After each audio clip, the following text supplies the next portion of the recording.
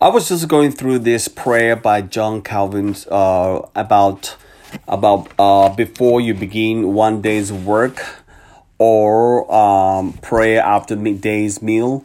Amazingly, this is regarding the prayer after the midday's meal. I do find this very, very appropriate and applicable to what we're going through. You see, the Christianity that I'm seeing so much, it's not exactly God-centered. It's not exactly gospel-centered in the sense that we want to plant churches. We want to see our family blessed and our kids go to good school and our finances good, a good health is set, and so forth. And all these are good things. However, if they become the major portion of our prayer to God, that would be a problem.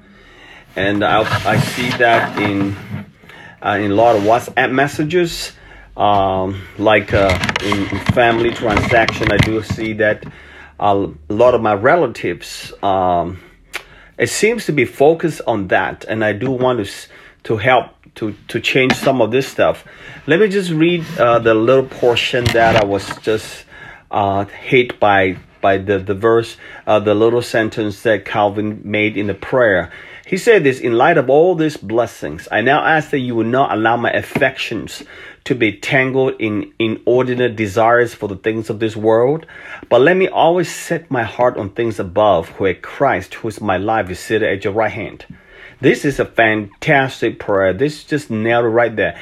Actually, there's a Bible verse that says that our eyes, we should set our heart on things above, not on this material very transient world. And it is very, very accurate, and it is just amazing because it is so easy for us to set our affections in the material things of the world. This prayer is a kind of prayer that we should pray every day, that we should not allow our affections should not set our affections on these things in this world. And it's so natural for us to set our affections in this world. You know, when you get a new car, a very nice car, I've been thinking about that, and a new, whatever new, new Wi-Fi, iPhone, or whatever that is new, and these all can be good in very many ways, legit. But there's nothing wrong to get material things within affordable measure level.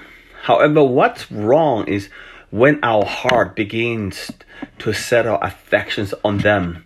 You see, there's nothing wrong in getting these things. However, if I'll put our hearts on these things more and more, we'll think about them more and more, and we like them more and more, and it comes out through our WhatsApp messages and the postings, Facebook, and so forth, become more and more.